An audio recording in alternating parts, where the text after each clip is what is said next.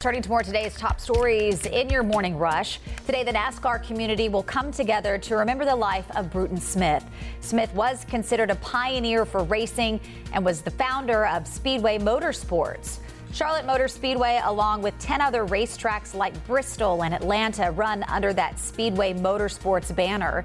Today's service is open to the public and will be held at Central Church on Sardis Road. That's in South Charlotte. It starts at 1 p.m.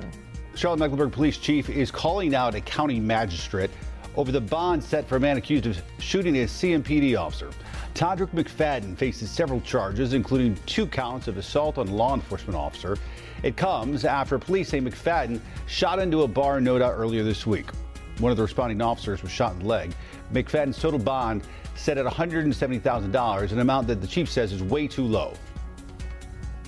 So if I'm correct, paying 10% of that bond to be released on the streets equates to $17,000.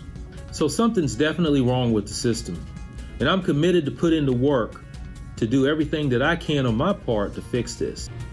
Now, in this case, the magistrate gave the suspect the maximum suggested bond for those two charges. Jennings says he's meeting with the magistrate's office so it doesn't happen again. Flight delays and cancellations continue at Charlotte Douglas. FlightAware reporting 11 delays so far this morning and 20 cancellations.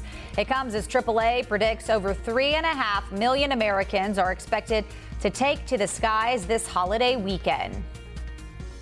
I'm Chris Pallone in Washington, where the committee investigating the January 6th insurrection has issued a subpoena to former White House counsel Pat Cipollone. The committee had hoped that Cipollone would come forward voluntarily, but a lawyer familiar with Cipollone's decision-making said the former White House counsel needed a subpoena before he would even consider speaking to the committee. It's unclear if or when he will do that.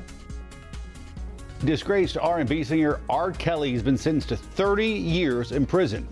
It comes months after he was convicted on 9 counts in a sex trafficking case.